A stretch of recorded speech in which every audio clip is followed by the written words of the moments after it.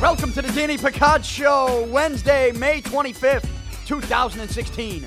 Broadcasting from the Beantown Athletics studio in Boston. Beantown Athletics, your only source for customized screen printing and embroidery. BeantownAthletics.com.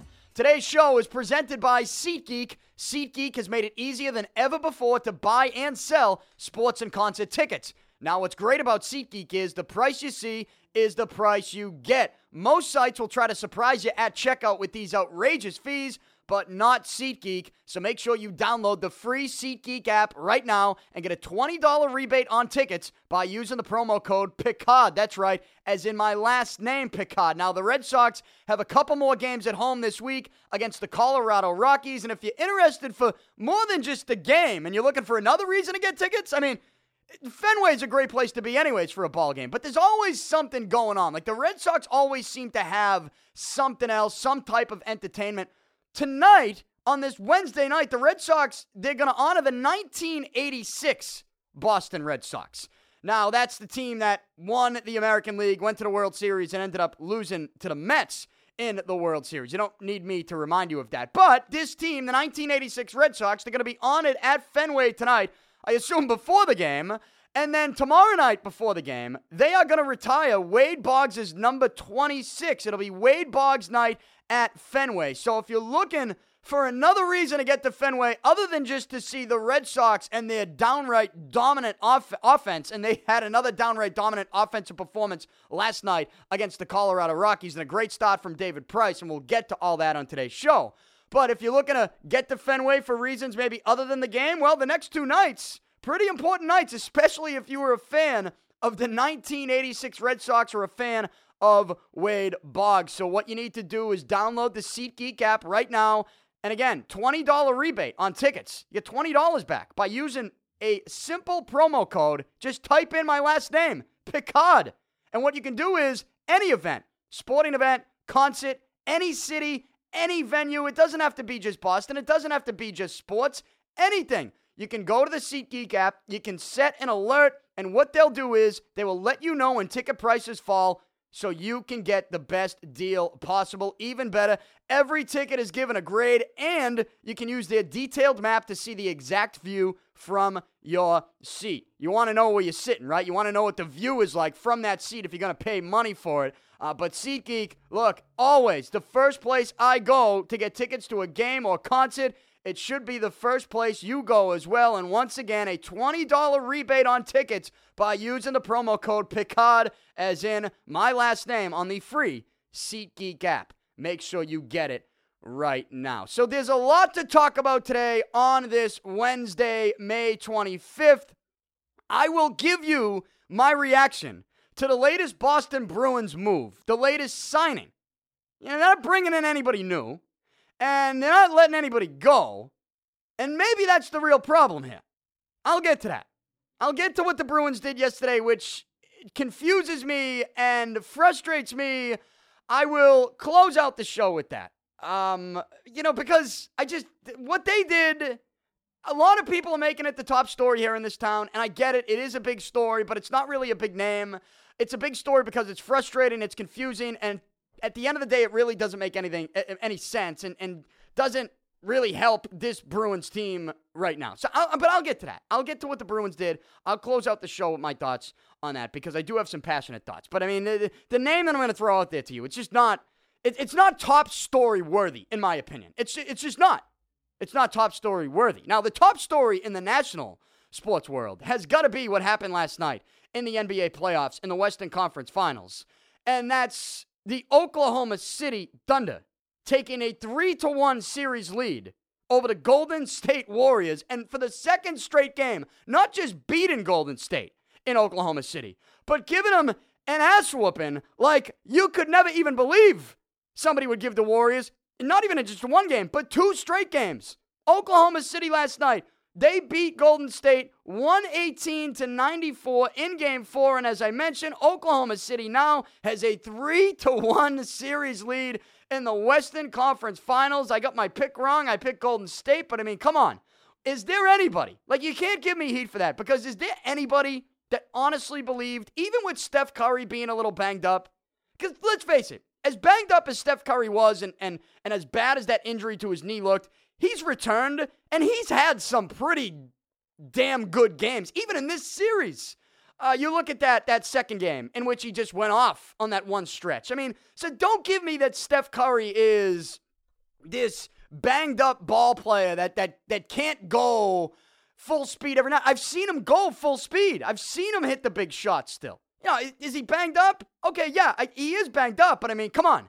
Don't tell me that that's the only reason this is going on. And I honestly don't think it's a home court advantage thing either. Like, I think we're beyond that. I think what Oklahoma City is doing defensively is just they have stepped up their game to the point where they're giving the Warriors fits, and the Warriors don't know, they don't have a response to it. And if the Warriors aren't hitting their threes, because that's usually their response, right? That's usually Golden State's response to some tough defense. What is it usually?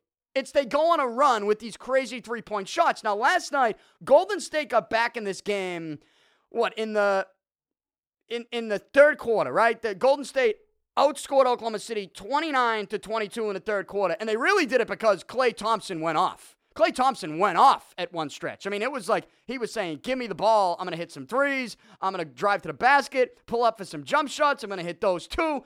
Klay Thompson was a guy in the third quarter that sort of took the team on his back, got them within, 7 or 8, I think, at one point. But it just wasn't enough because you look at Steph Curry, 6 for 20 from the field, 2 for 10 from the three-point line. Usually when Golden State, when a team's defense is giving them fits, how do they get out of it? They're hitting their threes, and they're hitting their threes with a guy in their face, and if there's a guy in his face, guess what Steph Curry's going to do? He's just going to shoot from a little bit deeper behind the three-point line so that you're not even in his face, but he can hit that deep shot. We're used to seeing Golden State make shots like that and all of a sudden get some momentum and just deflate the other team because they can't, because Golden State doesn't stop hitting those shots. But when those shots are not falling and you're on the road and another team's playing suffocating defense and they have some scorers that are hitting their threes, like Westbrook hit a couple big threes last night in this one. Westbrook had 36 points, hit 4 of his 8 three-pointers. If the Golden State's threes are not falling, then, and if Steph Curry's shots are not falling, then they're going to have a tough time against a defense that's suffocating them the way Oklahoma City's defense is suffocating them. And Oklahoma City wins it big last night. They have a 3-1 series lead. But even with the Steph Curry injury and what's going on, who would have thought that Oklahoma City would be leading this series 3-1, right? I mean, I would have thought you're a little nuts if you told me this would be 2-2 after 4 games. But I'd give you 2-2 before I gave you 3-1. Like if you told me that Oklahoma City would be going back to Golden State for Game 5 and the Thunder would have a 3-1 series lead. If you told me that before the series, I'd laugh in your face and I'd say, well, I guess you haven't watched Golden State much in the last year and a half, right? So here we are now, going into Game 5. It's going to be tomorrow night. And when I look at the early spread for this one, Golden State is a 7-point favorite at home for Game 5. My concern with that spread and the concern with actually taking Golden State to win this game, much like I have in Game 4 and I took them in Game 2. I get Game 2 right. I picked them in Game 3 and 4 as well. But when you see them lose Game 3, I told you yesterday on the podcast that it would be another lock to take them in Game 4. Well, I got that lock wrong. And as much as I'm sitting here thinking about taking Golden State again, with their backs against the wall, and they're a 7-point favorite in Game 5, I guess I wonder, is this, like I just mentioned, is this more than just home court? Like, was the last 2 games, is it more than home court advantage? Is it more than that? Is it just that Oklahoma City has figured out Golden State, and if they're going to play defense like that and Golden State's not hitting their shots, then they have no answer and no response to Oklahoma City? It's a legitimate question right now.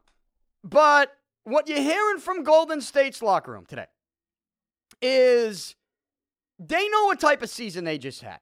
Sure, they might know that Steph Curry's a little banged up, but they also know that even being banged up, he's had some pretty big games in the playoffs this year. All right, you go back to Game 2. He went on that run, that stretch. But what you're hearing out of Golden State's room is they're not going to go down or go out like this. Right? That's what they're telling you. That's what they're telling us. And while I go back and forth on what my pick will be for Game 5 as Golden State is a 7-point favorite with their backs to the wall down 3-1 and the concerns that I just had for Golden State against this Oklahoma City team that's just rolling right now, that's playing inspired basketball, that does have two stud players in Durant and Westbrook, that's playing suffocating defense. All those factors combined, as much as I think about everything here, I think I sort of, I think I believe Golden State. I think I believe them when they say they're not going to go out like this. Their season has been way too good. It has. To go out like this. Now, when I say like this, I don't mean at this point down 3-1. Look, the odds are not in their favor, obviously. To win this series and get to the NBA Finals. If there's one team to do it, to go on a run and hit big shots and get 3 straight games of dominant shooting from Klay Thompson and Steph Curry, from their gods, it would be Golden State, right? This would be the team to do it if there's any team to do it. And if there's any team that will say, coming home for a Game 5 down 3-1, that says, we're not going out like this, it would probably be the team that has the most wins in a single season in the history of the league, like this Golden State team that just had their 73rd regular season win, right? This year. I mean, this is the team that, if they say we're not going out like this, I guess you kind of, you lean towards believing them, and that's where I'm at right now. That's where I'm leaning towards. I'm leaning towards believing Golden State. Sure, could they go to Game 6 back in Oklahoma City and lose that game? The way I've seen Oklahoma City play defense in this series? Yeah, I could see that. But when Golden State says we're not going out like this, what I'm going to take from that is they're going one game at a time. And if they go one game at a time, not going out like this means not going out losing at home in a 5 games, and only this being a 5-game series, and getting embarrassed in the last 2 and then losing the final one. I'm leaning towards believing Golden State. They're right. They are not going to go out like this. They might not win this series anymore. But I don't think they're going to go out like this. Perhaps it takes a Game 6 in Oklahoma City that's a nail-biter, and Durant or Westbrook or both of them step up and make these big shots, and they create their own postseason legacy for themselves. In Golden State, maybe they get great games from Curry and Thompson in that Game 6 in Oklahoma City. But guys like Durant and Westbrook, maybe they answer them. And maybe Golden State will say, you know what, we can't hang our head with how we played in Game 6. We just look back and regret how we played in Games 3 and 4. And we got, just whooped in those 2 games. Just an ass whooping in both of those games. That's what we regret, not Game 6.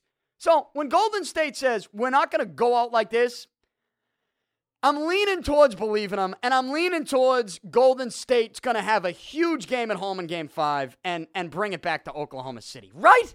I mean, right? I know it's looked great for Oklahoma City, and it's looked terrible for Golden State the last 2 games.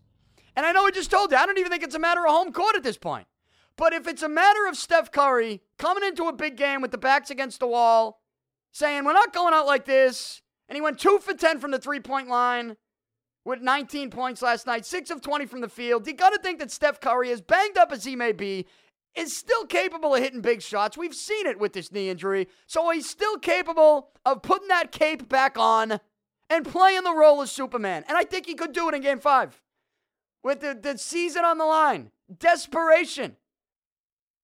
I'm talking myself into believing Golden State, and I'm talking myself into right now on this Wednesday afternoon picking the Warriors to win Game 5 and force a Game 6 back in Oklahoma City. I don't think that's a crazy thought. I don't. And that's where I'm leaning towards right now with this series. So that's what we had last night. Warriors say they're not going out like this, and I'm starting to believe them. I am. As bad as it's looked for them the last 2 games, and it's looked very, very bad. Tonight, Game 5, Cleveland, Toronto, in Cleveland. The Cavaliers lost the last 2 in Toronto. The Raptors have battled back. I've given credit where credit's due to Kyle Lowry, who had a huge game last game. So did DeMar DeRozan. Those 2 guys have stepped up when the Raptors have needed them most. They even a series of 2. I did not think we'd be here with this series either. But I'm not going to throw in the towel on Cleveland. Kevin Love's a little banged up. Let's not get all crazy with controversy in the Cavaliers locker room. Let's not do that shit right now. I don't believe that to be the case. I think Cleveland is still in a good spot. This is basically a best of 3. and they get 2 of the next 3 at home in Cleveland. The Cavaliers are an 11-point favorite tonight for this Game 5.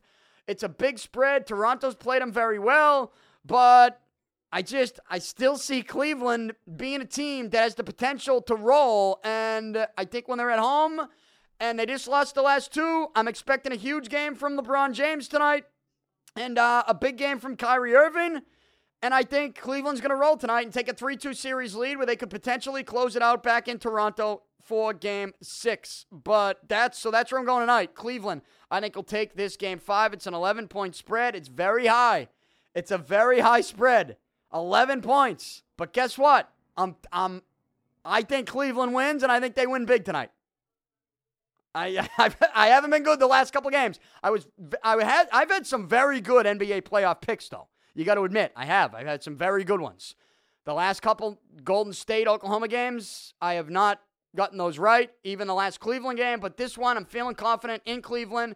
Cavaliers, huge game from LeBron tonight. 11-point favorite. I'm taking the Cavs. So that's what we got in the NBA playoffs. That's the top storyline, really, in the national sports world. Let's just get the Stanley Cup playoff thing out of the way real quick before I get to what I think should be the biggest local storyline that is not Bruins related, by the way. This Bruins stuff, I'm going to close out the show with my thoughts on Kevan Miller, but I still don't think that's the top Boston storyline. You know what? Maybe you could say with this top Boston storyline that I might be digging or maybe searching or maybe creating this story myself, and you know what? That might be the case. But that's what happens when you show up every day in the studio and you play the role of imaginary GM. And that's exactly what I'm going to do today and put myself in the shoes of the GM or president of baseball operations of the Boston Red Sox, because this is something that I think probably should be the top story in the world of Boston sports. At least it would be if I were running the show for the Boston Red Sox. But I'll get to that real quick, though, just to take care of the playoff talk, as we just did NBA playoffs, Stanley Cup playoffs. Last night, Pittsburgh, the Penguins went into Tampa Bay, as I told you they would, and they won 5-2, and the Penguins forced a Game 7. That Game 7 is going to be in Pittsburgh tomorrow night. Sidney Crosby just an absolute street beast. One of the goals he had last night. It just takes it from the neutral zone, goes by 2 guys, comes in, makes a move, and buries it. That's why he's the best player in the world. That goal right there. And Pittsburgh wins it. They go on the road. They force a Game 7. They bring it back home. I expect the Penguins to win. So I expect the Penguins to get to the Stanley Cup final. Who will they play? Well, the Sharks and the Blues tonight. This one tonight in San Jose. Game 6 of the Western Conference Finals. San Jose won Game 5. The Sharks have a 3-2 series lead. I think San Jose closes it out tonight. It'll be interesting to see who St. Louis goes to in net. They've made a switch in this series. Do they switch back? Who knows? But I think San Jose will wrap it up at home. And I think the Stanley Cup final will be Pittsburgh and San Jose. That's what I think is going to go on in the Stanley Cup playoffs. So we'll move on from playoff stuff and get to just a regular season story here. Because last night, the Red Sox at Fenway with a big win. They win their 3rd straight. They defeat the Colorado Rockies 8-3. Now, because Baltimore lost in 13 innings to Houston last night, the Red Sox are in sole possession of first place in the division. And Jackie Bradley Jr. extends his hit streak to 28 games. David Price with his 3rd straight strong start. David Price last night picks up his 7th win of the season. He's now 7-1 with a 5.34 ERA. The record really doesn't tell the story because he has not been a 7-1 pitcher this year. He's not been that good, but at least if you want to break it down and look at the last 3 in which he's made sort of this mechanical adjustment in which, I don't know, he's lifting the leg higher, but I think it also has to do with the glove. Like, he wants that glove and the leg moving as if they're on a string. But one thing I see from David Price, and maybe this is the leg kick and the glove, the increase in height with the glove when he comes up with it, comes up a little higher. I don't know. But what he does is he's driving off the rubber. Like, it just looks a lot more dominant, right? It just looks like there's an aggressiveness bouncing off that rubber that he didn't really have in some of those starts at the beginning of the season in which he struggled to find his velocity. So David Price just is in this attacking mode when he does deliver a pitch, and it's an attacking style where he's driving off the rubber, and you just feel more comfortable with it because the velocity is there. And when the velocity is there with a guy like this, it makes his changeup that much better, and it even makes his cut fastball that much better on the outside, when he's throwing that cutter to a right-handed hitter. Now, Price, look, he's been so good in his career. He's going to get some calls on the outside. He is. Some calls that you might say, wow, that's questionable. David Price is going to get that call more than some other guys in the league because of what Price has been able to do. So you factor that into the velocity and the increase in velocity where he can dial it up to 96 if he wants. He's got some pop on that fastball, but really he's got the pop on the fastball back because he's driving off that rubber. Is that because of the leg kick and moving the hands up higher, moving the glove up higher before the pitch? I don't know. Is it in his head? Maybe. It might be. But guess what? The bottom line is this.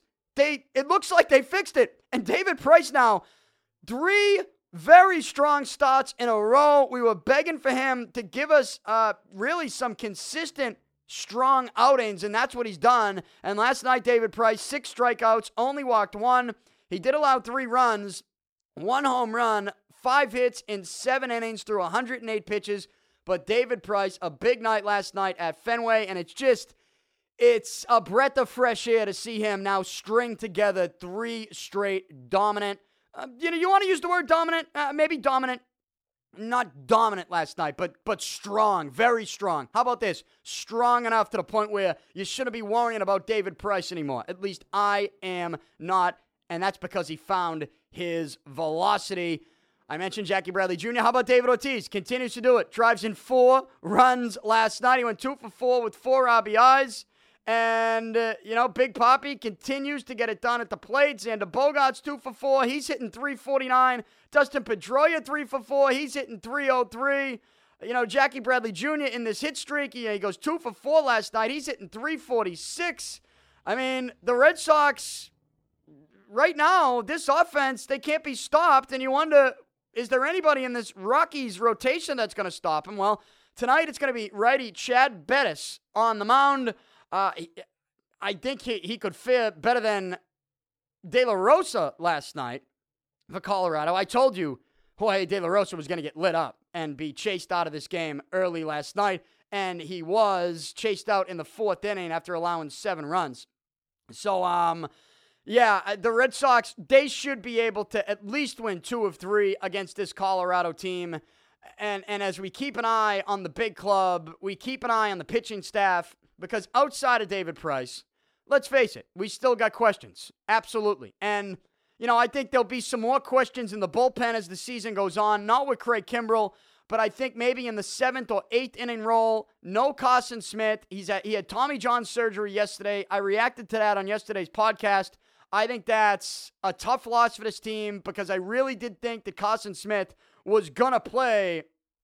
It was going to have a major impact on this team to the point where I thought the 8th inning was eventually going to be his. I think he's that good. It's just unfortunate we didn't get to see it play out, and it's going to be a while till we do because Tommy John, as you know, is not a quick fix. It's at least a full year, right? At least, and we'll see. Especially with Carson Smith's sort of funky delivery. I don't know how that will affect this and how that will affect his recovery, or when he does recover, what it's going to look like when he comes back. Now, there's a whole lot of success with Tommy John. Like, there's many success stories with this type of surgery. Almost to the point where you sort of look at it and go, all right, good, just get it out of the way. Just get it over with. And a lot of times guys return, and they say they throw harder. They have more velocity, more pop in their fastball after the Tommy John.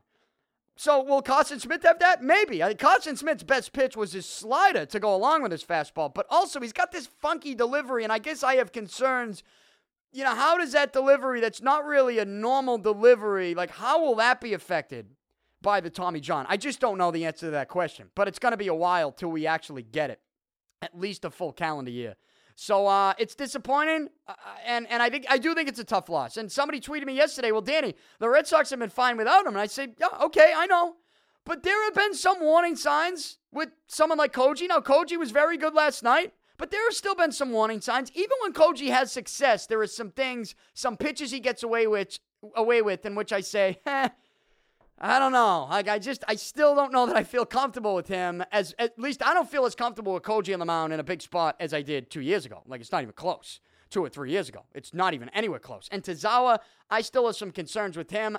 I just thought that Carson Smith, his stuff was so good that 8th inning was going to be his, and we were going to feel extremely comfortable with Smith and Kimbrel in the 8th and the 9th. We'll still have Kimbrel in the 9th, but we will not have Smith in the 8th. So I think, could we have some questions about that spot? Like, when we get to the deadline, could the Red Sox be maybe looking to go out and get a reliever? Yeah, I think that could be a situation that they could find themselves involved in. They could find themselves involved in maybe trying to go out and get a left fielder at some point before the deadline. But I think the biggest thing the Red Sox need to get themselves involved in before the trade deadline is getting themselves another starting pitcher. Like, I think that should be the priority, because outside of David Price, as good as Steven Wright has been, as good as Rick Porcello has been, as good as Joe Kelly looked on Saturday, painting that 97-mile-per-hour fastball on the outside to right-handed hitters, I'm just not sitting here with the utmost confidence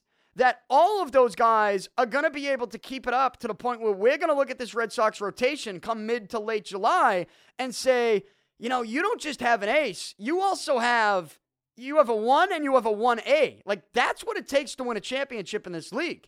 You can go back to last year's postseason. You don't just need one dominant starting pitcher, you need 2. And right now, I do think, as good as Porcello and Wright have been, and as good as Kelly looked on Saturday, the Red Sox are still looking to figure out who that number 2 guy, or at least who that number 2 guy is in the rotation, to the point where you think at some point between now and the postseason, you consider your 1A. Like, Price is your 1, you need someone to be the 1A. Is this somebody who's the 1A? No. I think in a perfect world, the way Porcello's pitching right now, or the way Wright's pitching, even though Wright has lost his last 2, I believe, but still, I mean, the last one he lost, over the weekend, he went, what did he go? I mean, complete game, right? Didn't he have a complete game loss or something? Still, it's a knuckleball. In a perfect world, like, Porcello's your number 3, and you bring in another guy to be the 1A. And, we know it's not going to be Buchholz. I don't mention him because obviously he's struggling, and there's no expectations for Buchholz to be that guy.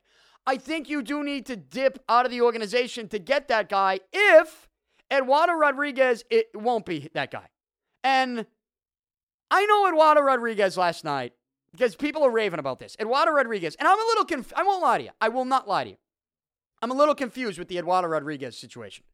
Because they were just telling us last week, when he was yanked from his start last Thursday in AAA Pawtucket, they would not let him make I think it was going to be his 5th rehab start in AAA. They said they were going to shut him down from game action because he went to the Red Sox and still had an issue with his knee. He had some pain in that knee, the knee that he hurt in spring training. The reason that he's been on the DL since the end of February, right? He had some pain in the knee all of a sudden, and I guess that explains some of Eduardo Rodriguez's struggles in his minor league rehab stints. I've always felt this way about Eduardo Rodriguez, is that he's got power stuff, 95, 96-mile-per-hour fastball. I think, at 22, 23 years old, he's the type of kid that I think can be a stud, and I think he has the stuff in his toolbox to be the 1A in this Red Sox rotation, essentially the number 2. Like, I believe he can be that guy, but he's got to be healthy. And I think he's so young that you don't want to mess with this knee injury right now, and if it's still hurting him, well, I agree with shutting him down from game action. But here's the problem. Here's why I'm confused. You shut him down from game action, you take him out of that start Thursday, and you're telling me that you fit him with a knee brace and that you fixed the problem.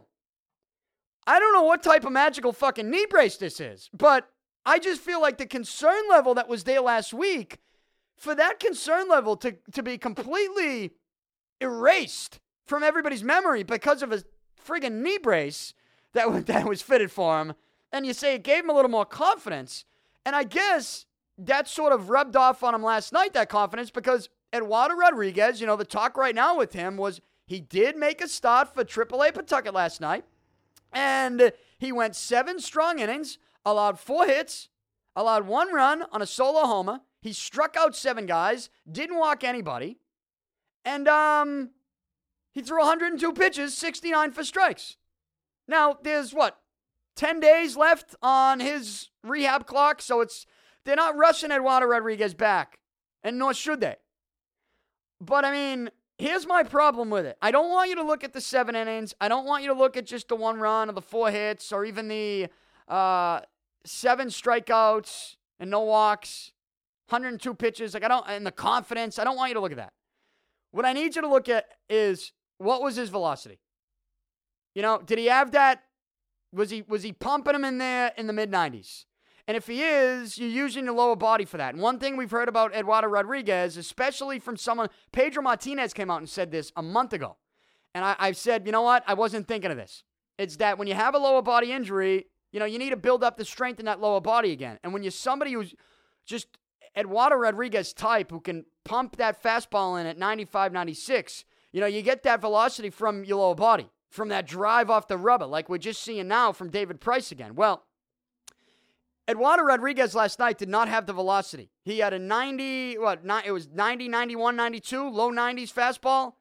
That's not the fastball that Eduardo Rodriguez brings to the table. That's not the fastball that made him one of the top prospects in all of baseball. That's not the fastball that made the Red Sox trade for him in that Andrew Miller deal 2 years ago. All right? That's not the fastball that gave Eduardo Rodriguez success to the point where, I ended up loving the kid when he came up last year in his first start when he pitched that game in Texas, when the Red Sox desperately needed a strong start from someone in the rotation, and Rodriguez gave it to him because he's got the velocity. Last night, Eduardo Rodriguez for AAA did not have the velocity. That's a problem. Forget about the other numbers, folks. He's pitching in AAA. He's got a lower body injury. They just took him out of game action and shut him down last week. All of a sudden, they fit him for a knee brace, and they're saying everything's fine? Everything's not fine. I'm not looking at the line last night, his pitching line. I'm looking at the velocity. If the velocity's not there, he's not ready. And if the velocity's not there, he's not ready because the lower body and that knee just isn't right yet. Don't give me this magical knee brace shit's going to fix everything, because it's not. Give this some more time. You cannot rush this kid back. I think he's too important to your franchise. He's too important to your organization. And I don't think there's any need for it right now.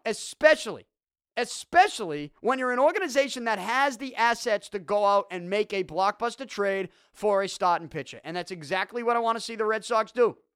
It's what I want to see the Red Sox do. And that's why when I come into the studio today and I see this Eduardo Rodriguez stuff, and I see, though, that the velocity was down still, and I don't want to rush him back. And I know the Red Sox still need that, that dominant starter, that other guy, if they want to be a championship team. They need it.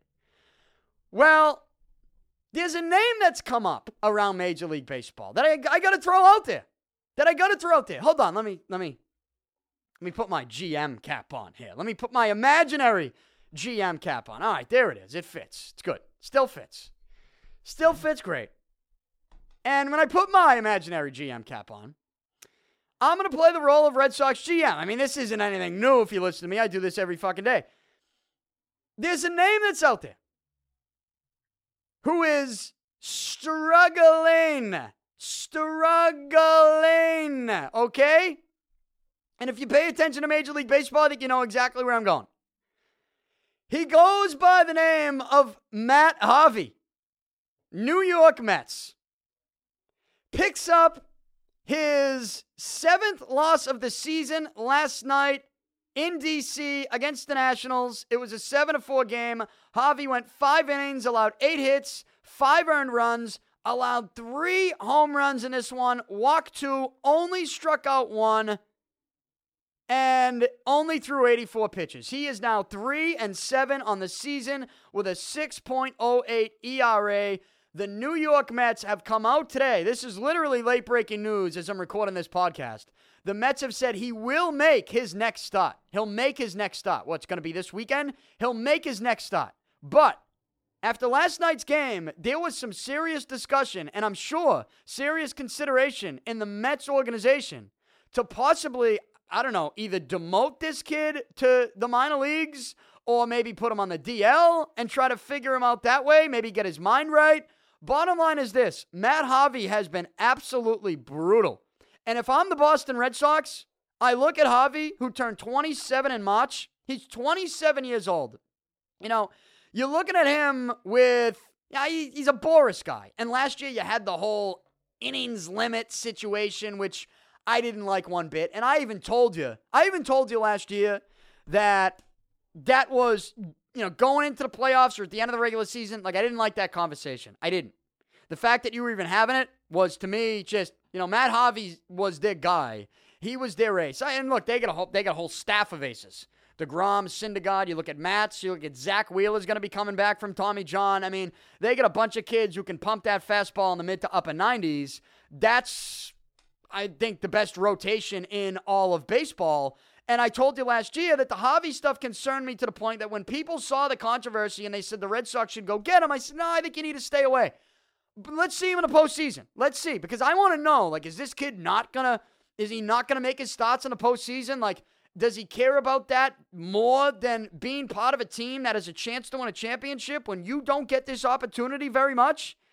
I wanted to see what happened in the postseason. And Matt Harvey, last year in the postseason, I thought did his part. 4 starts, 26 and 2/3 innings, struck out 27, walked 8, had an ERA of 3.04, went 2-0.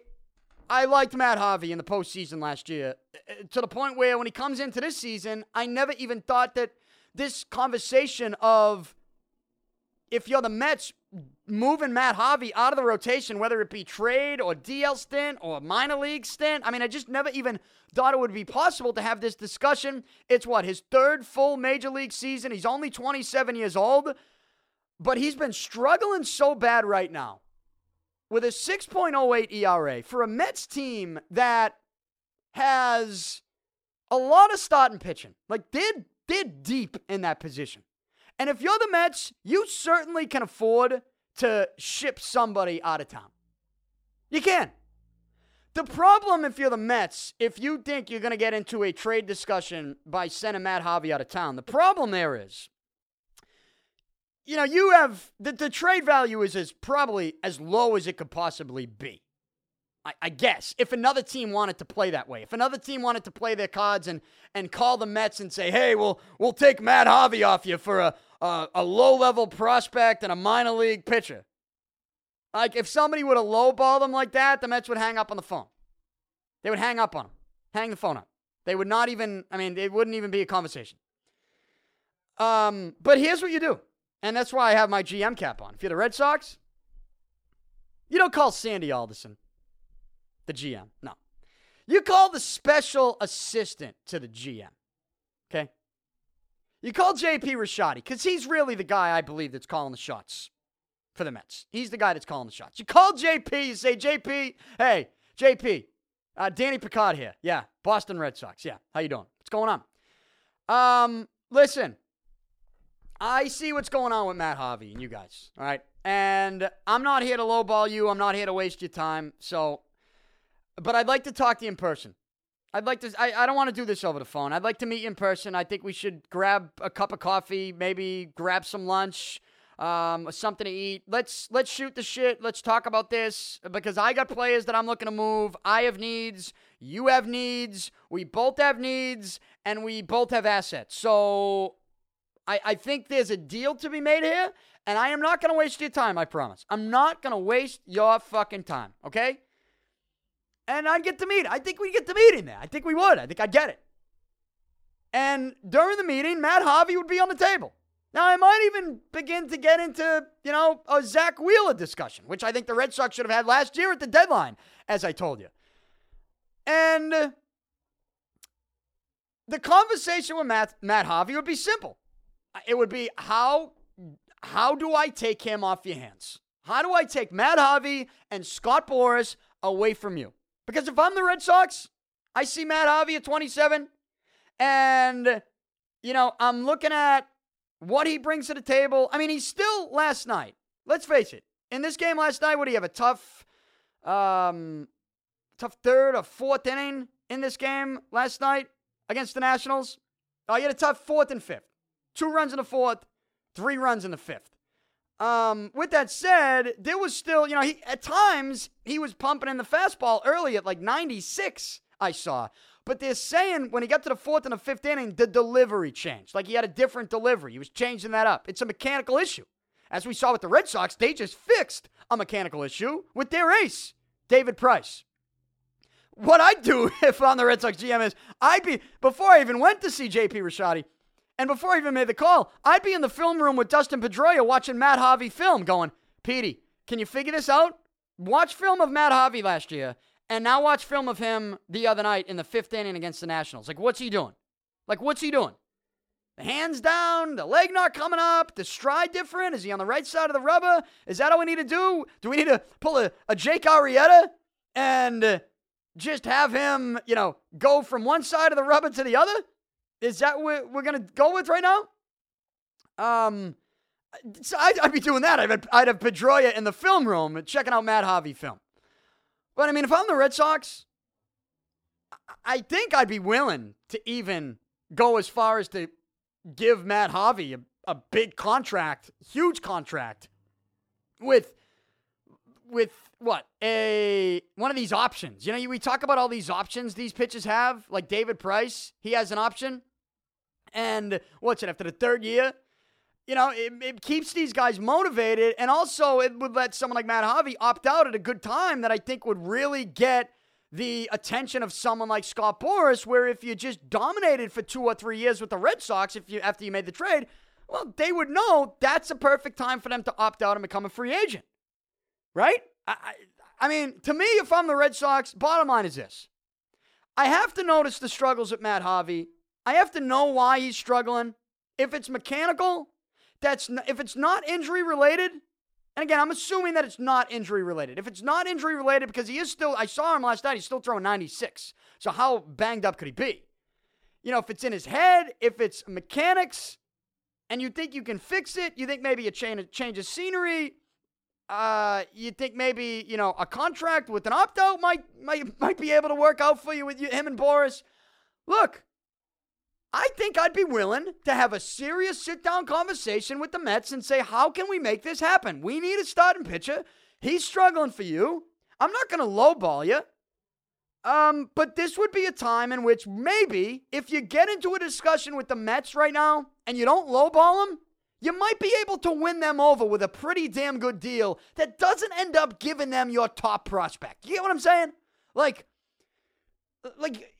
I think if you call them and again, you lowball the shit out of them because you see Matt Harvey struggling, you say, well, hey, you can't sell him high right now, so why don't you sell him low? I think you pissed him off, and I think you don't get any type of deal. And you certainly aren't doing yourself a favor because at that point, when you do get into a serious conversation, I think the Mets will say, well, look, no, if we're going to trade you Matt Harvey, we want your top dogs.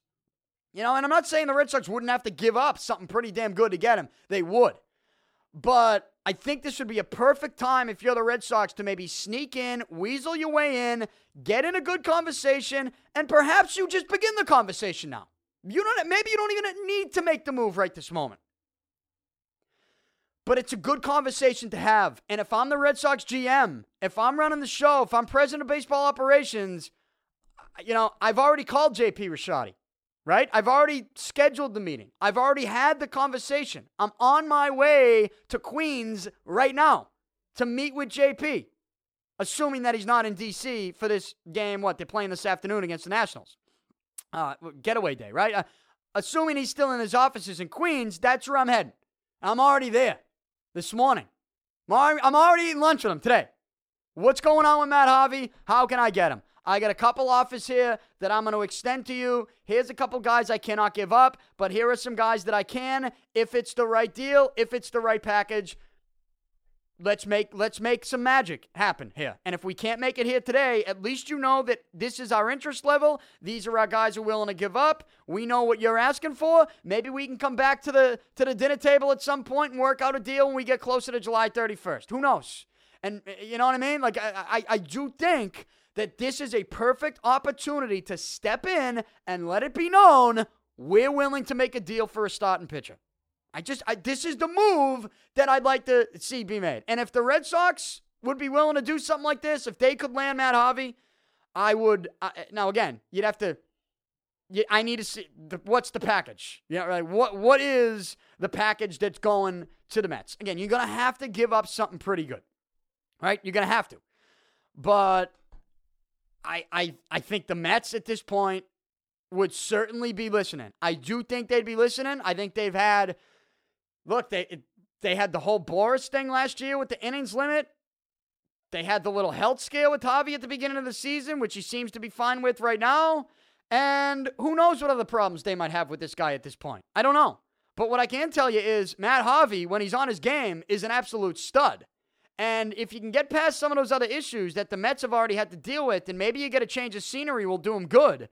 With his struggles right now, I don't think this is who Matt Harvey is. I think who Matt Harvey is the 191 strikeouts with 2.27 ERA in 2013, or the 2.71 ERA last year with the Mets. Like, that's the Matt Harvey. That's who I think this is. I would be willing to make this type of move. And I don't think you'd have to, I don't think you'd have to give up a king's ransom. I really don't. But you're not going to lowball. That's the point of this conversation. Like, you can't call the Mets and just completely lowball the Mets for Matt Harvey. But I think there's a deal to be made. And if I'm the Red Sox, I got to seriously try to do this.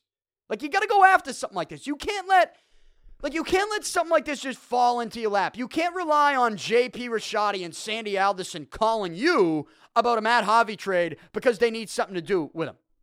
And they can't figure it out. They can't figure him out.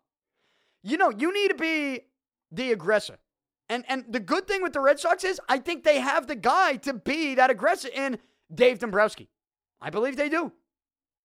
So there's a conversation to be had. There's a serious conversation to be had. And the Red Sox have players that they can move. And the Mets have things that they need. And it's not pitching. It's offense.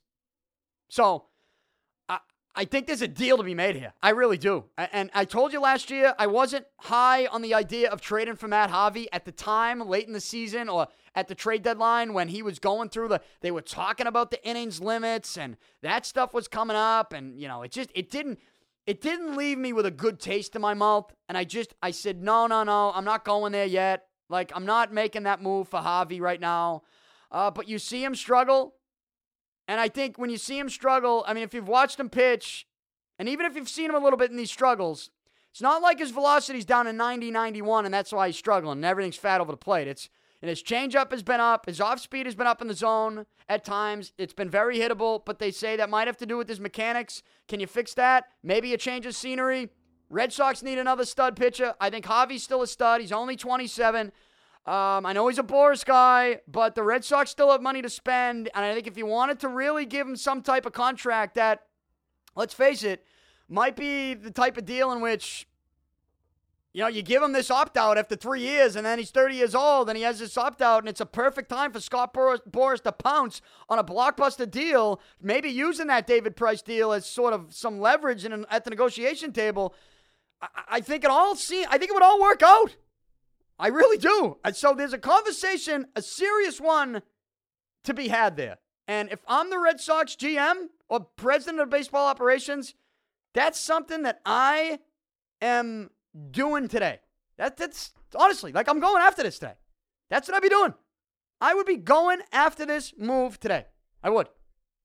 Even with Javi having a 6.08 ERA. And I would not be lowballing the Mets either. I wouldn't be playing that game. Like, I'm not going to waste their time. I'm not. And I think if you go into that conversation, don't lowball him, and actually make him a pretty decent offer, given the way Javi has struggled, man, if you're the Mets, you're not going to listen to that? If you're the Mets, you're not going to listen to that? I got news for you. They're listening. You just got to go after it. And the Red Sox have the type of players to be able to make that deal happen. My advice should be, go out and make it happen. Go make it happen. So, that is what I'd like to see the Red Sox try to do right now. We'll see. We'll see. I've been right before on some of these things.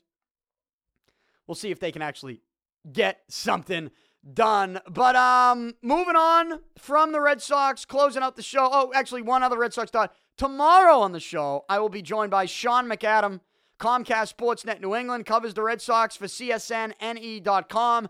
I use him a couple times a year just to, on the show as a great guest to do some Major League Baseball stuff, but mostly just some Red Sox. So I'll get his take on some of the topics with this Red Sox team. Maybe I'll bring up the Harvey thing. I don't know.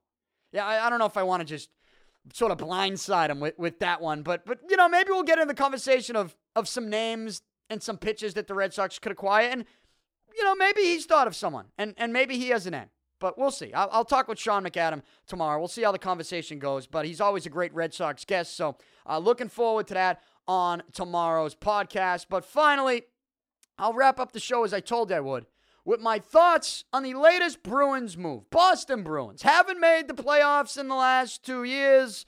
They decided to bring the coach back. The coach is a defensive-minded guy. You know him, Claude Julien. You know that I wanted to see them bring Claude back. I thought it was the right decision. And when I look at this Bruins team, I think it's very clear what they need to do this offseason, and what they need to do is they need to improve the defense. They need to improve the defense. What the Bruins did not do yesterday is improve the defense. Okay? The Boston Bruins yesterday signed defenseman Kevan Miller to a 4-year contract extension worth $10 million. It comes out to $2.5 million a year.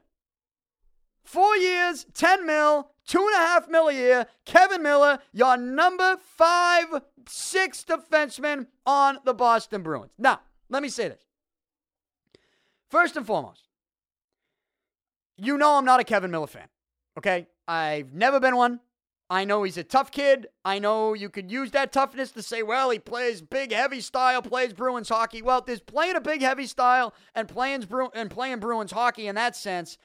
But you also got to be at least decent at some other things, like actual awareness of where you are on the ice in the defensive zone, which Kevan Miller has none of, has no awareness of where he is at any point in time in the defensive zone, does not know how to cover somebody out front of the net, could not control the puck on his stick if his life depended on him, so he cannot retrieve anything in his own zone cleanly enough that gives this Bruins team a shot to really do what they want to do, which is defense-first hockey, from your goalie out, build from your goalie out, and get the puck, have a strong transition game, and that will help the offense. Solid offense from even more solid defense. Kevan Miller does not help that out because while he throws his body around and he has big hits and he's a physical player, and you want to call him a tough Bruins-style hockey player in that regard, the Bruins style, yes, it's toughness. Yes, it's finishing your checks. But it's not just that. It doesn't just end at that. And I think that's where the misconception is with big, bad Bruins hockey, right? You got to have more than just throwing your body around. It's one thing if you make a big hit behind your own goal line. It's another thing if you make the big hit behind your own goal line, you get the puck, and then you feed it up the half wall just because you're panicking and you suck with the puck on your stick. That's what Kevan Miller does. I mean, it's to me, it's also just a hockey IQ thing as well with him. So, and even defensively, just when he doesn't, on a 3-on-2, anything in front of his own net, he doesn't know what's going on, and he's a turnover machine behind his own goal line on top of it. I don't like Kevan Miller. I don't like his game. I don't think he's somebody that you should be focusing on this offseason to bring back. With that said, with the focus, for people that say, well, this is one of the first moves you're going to make, this is the first move you're going to make to lock up Kevan Miller, well, I don't really look at it that way because what other moves can you make? The playoffs are still going on. It's not you can't go out, can you make a trade right now? You can't make a trade right now, right? You have to wait till the season's over. Or free agency. You got to wait till free agency begins. So, you're limited in what type of moves you can actually make until the playoffs are over, until that cup's been handed out and the cup's been hoisted. You're limited with the moves. So what you do in this point in time is maybe this is a good time to do your own house cleaning, in your own kitchen, right? And that's what I think the Bruins are doing. They're taking care of the house cleaning in their own kitchen right now, and okay, I can understand that. I don't have a problem with that. So I don't have a problem that this might be one of the first moves made, because I don't look at that and say, well, they focus in their whole offseason on Kevan Miller. Like, I guess if there's one thing I want to be fair to the Bruins about, it's the timing part of this. Like, I'm not going to jump all over them for the timing, because with regards to timing, this is the time you take care of your own house cleaning, especially for guys who are not these big money potential free agents, like a Louis Eriksson. Like, Louis is going to go test the free agent market. He is. And Louis has all the leverage in the world on the Bruins. I do not think Louis is going to be back unless he takes some type of discount. But the smaller names, the smaller money players, the players that know if they went out to the free agent market, they would not have many options at all. If you want to take care of those guys now, take care of those guys now. The problem I have with this is, you know what? It's not even the money. Like, I don't even, am I happy with the money? $10 million for Kevan Miller? No, of course I'm not happy with it. I just told you how much I don't like Kevan Miller. How terrible he is. Okay? The problem I have is, just reading in the same sentence, Bruins sign Kevan Miller to 4-year extension. Like, really? He turns 29 in November. A 4-year contract for the kid? For the guy? What are we doing? Like, the fact that I even have to do a podcast today, reading that sentence off an email that I get from the team is just confusing to me. Like, forget about the timing, and you know what? Forget about the money. Kevan Miller, 4-year extension. Like, what planet am I on where the Bruins thought, all right, let's put the money aside for a second. How many years do we want to bring Kevan Miller in for?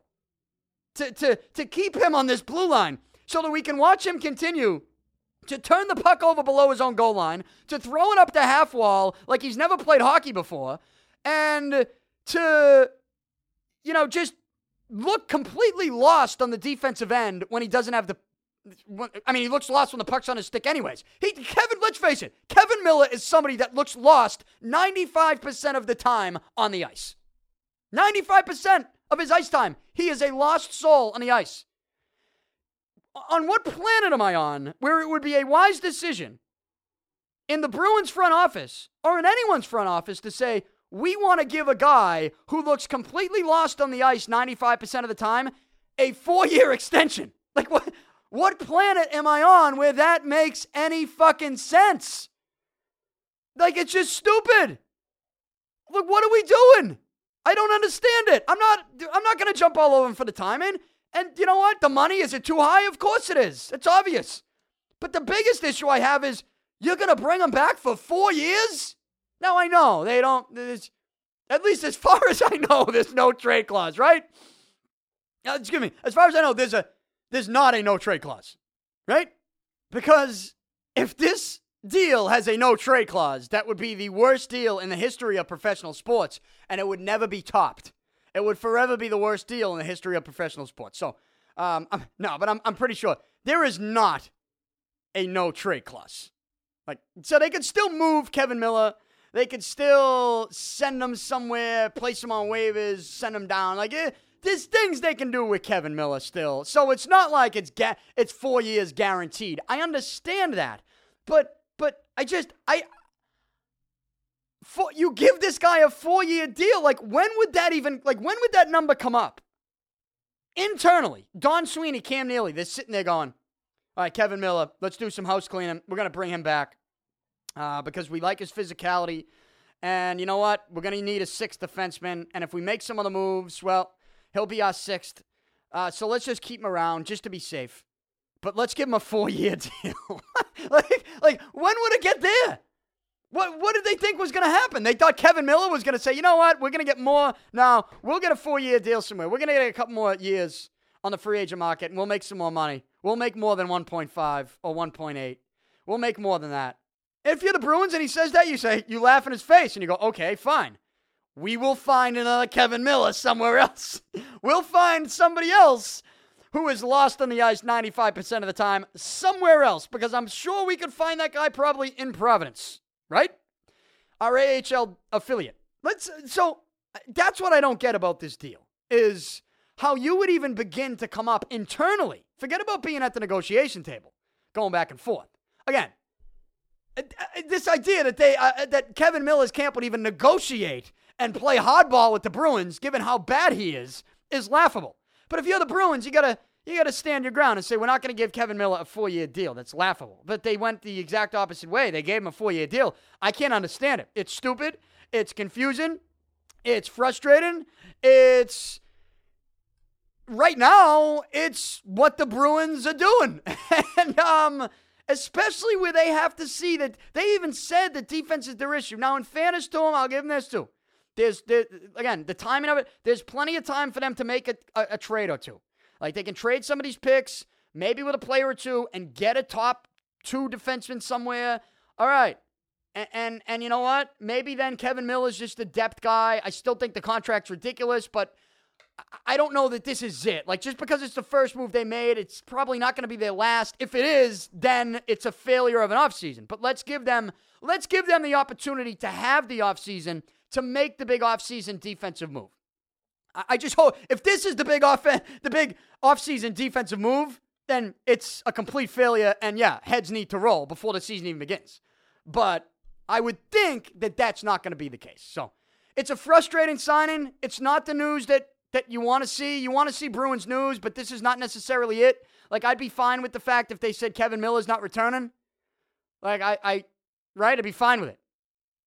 You know what? I'd be okay if they said they sign him to a 1-year deal. Let Kevan Miller be motivated for 1 year. Or they offered Kevan Miller 1 year. He rejected it because he thought he could get 2 or 3 somewhere else, and the Bruins refused. They'd say, you know what? All right, the Bruins, what are you going to do? You're gonna overpay and give too much for Kevan Miller? He was terrible last year. Yeah, I think I'd have more respect for the Bruins in that sense. But this, a 4-year deal for Kevan Miller? I'm losing respect. That doesn't make sense. Stupid. The Bruins have made a lot of stupid moves in the last couple of years, and they continue. Will it get any better? Will the moves get better? Will we be happy about any moves this offseason? Here's what I know. We need to give them the offseason opportunity to make that judgment. So, not mad at the timing. At the end of the day, money's terrible, but I'm not even mad at that. I'm just mad at the idea that you think Kevan Miller is good for a 4-year extension. How? On what planet? On what planet are you asking to keep him around for 4 more years? And they're talking about, in a conference call today, he turns 29 in November. They're talking about his upside and his room for growth and development. I mean, I feel like we're to the point with Kevan Miller where it's like, if you haven't developed, grown, and shown your upside yet, when the fuck are you going to show it? You haven't shown it in the regular season. You sure as hell haven't shown it in the playoffs. And when you had an opportunity to show it in the playoffs, you turned the puck over in front of your own net. So, I'm sorry. I'm not buying into the upside and the room for growth and development, and that's obviously the reason why they gave him 4-year extension. They're willing to spend some time on the kid. I've seen enough. You wanted to give him one. If you want to give him 1 year, get him motivated, work with him this offseason, fine. It's not like he's a 22-year-old kid who's coming out of the queue. Come on now. He's 29. He's going to be 29 in November. He hasn't figured it out yet? I tell you what, the NHL isn't a place for 29, 30-year-olds to figure it out. It's not, especially not with a team that needs their defensemen to already have it figured out. Like, they need to go out and bring in defensemen that have it figured out to a point where they can win again and get back to the playoffs. Miller's not that guy, and now you're going to give him a 4-year extension. Doesn't make sense to me. Doesn't make sense to me at all. I'm here 5 days a week, DannyPicard.com. You can also subscribe on iTunes, Stitcher, TuneIn, Google Play, anywhere podcasts are available. Follow me on Twitter, Facebook, Instagram, all forms of social media. Again, Sean McAdam joins me on tomorrow's show. I am out. Talk to you then.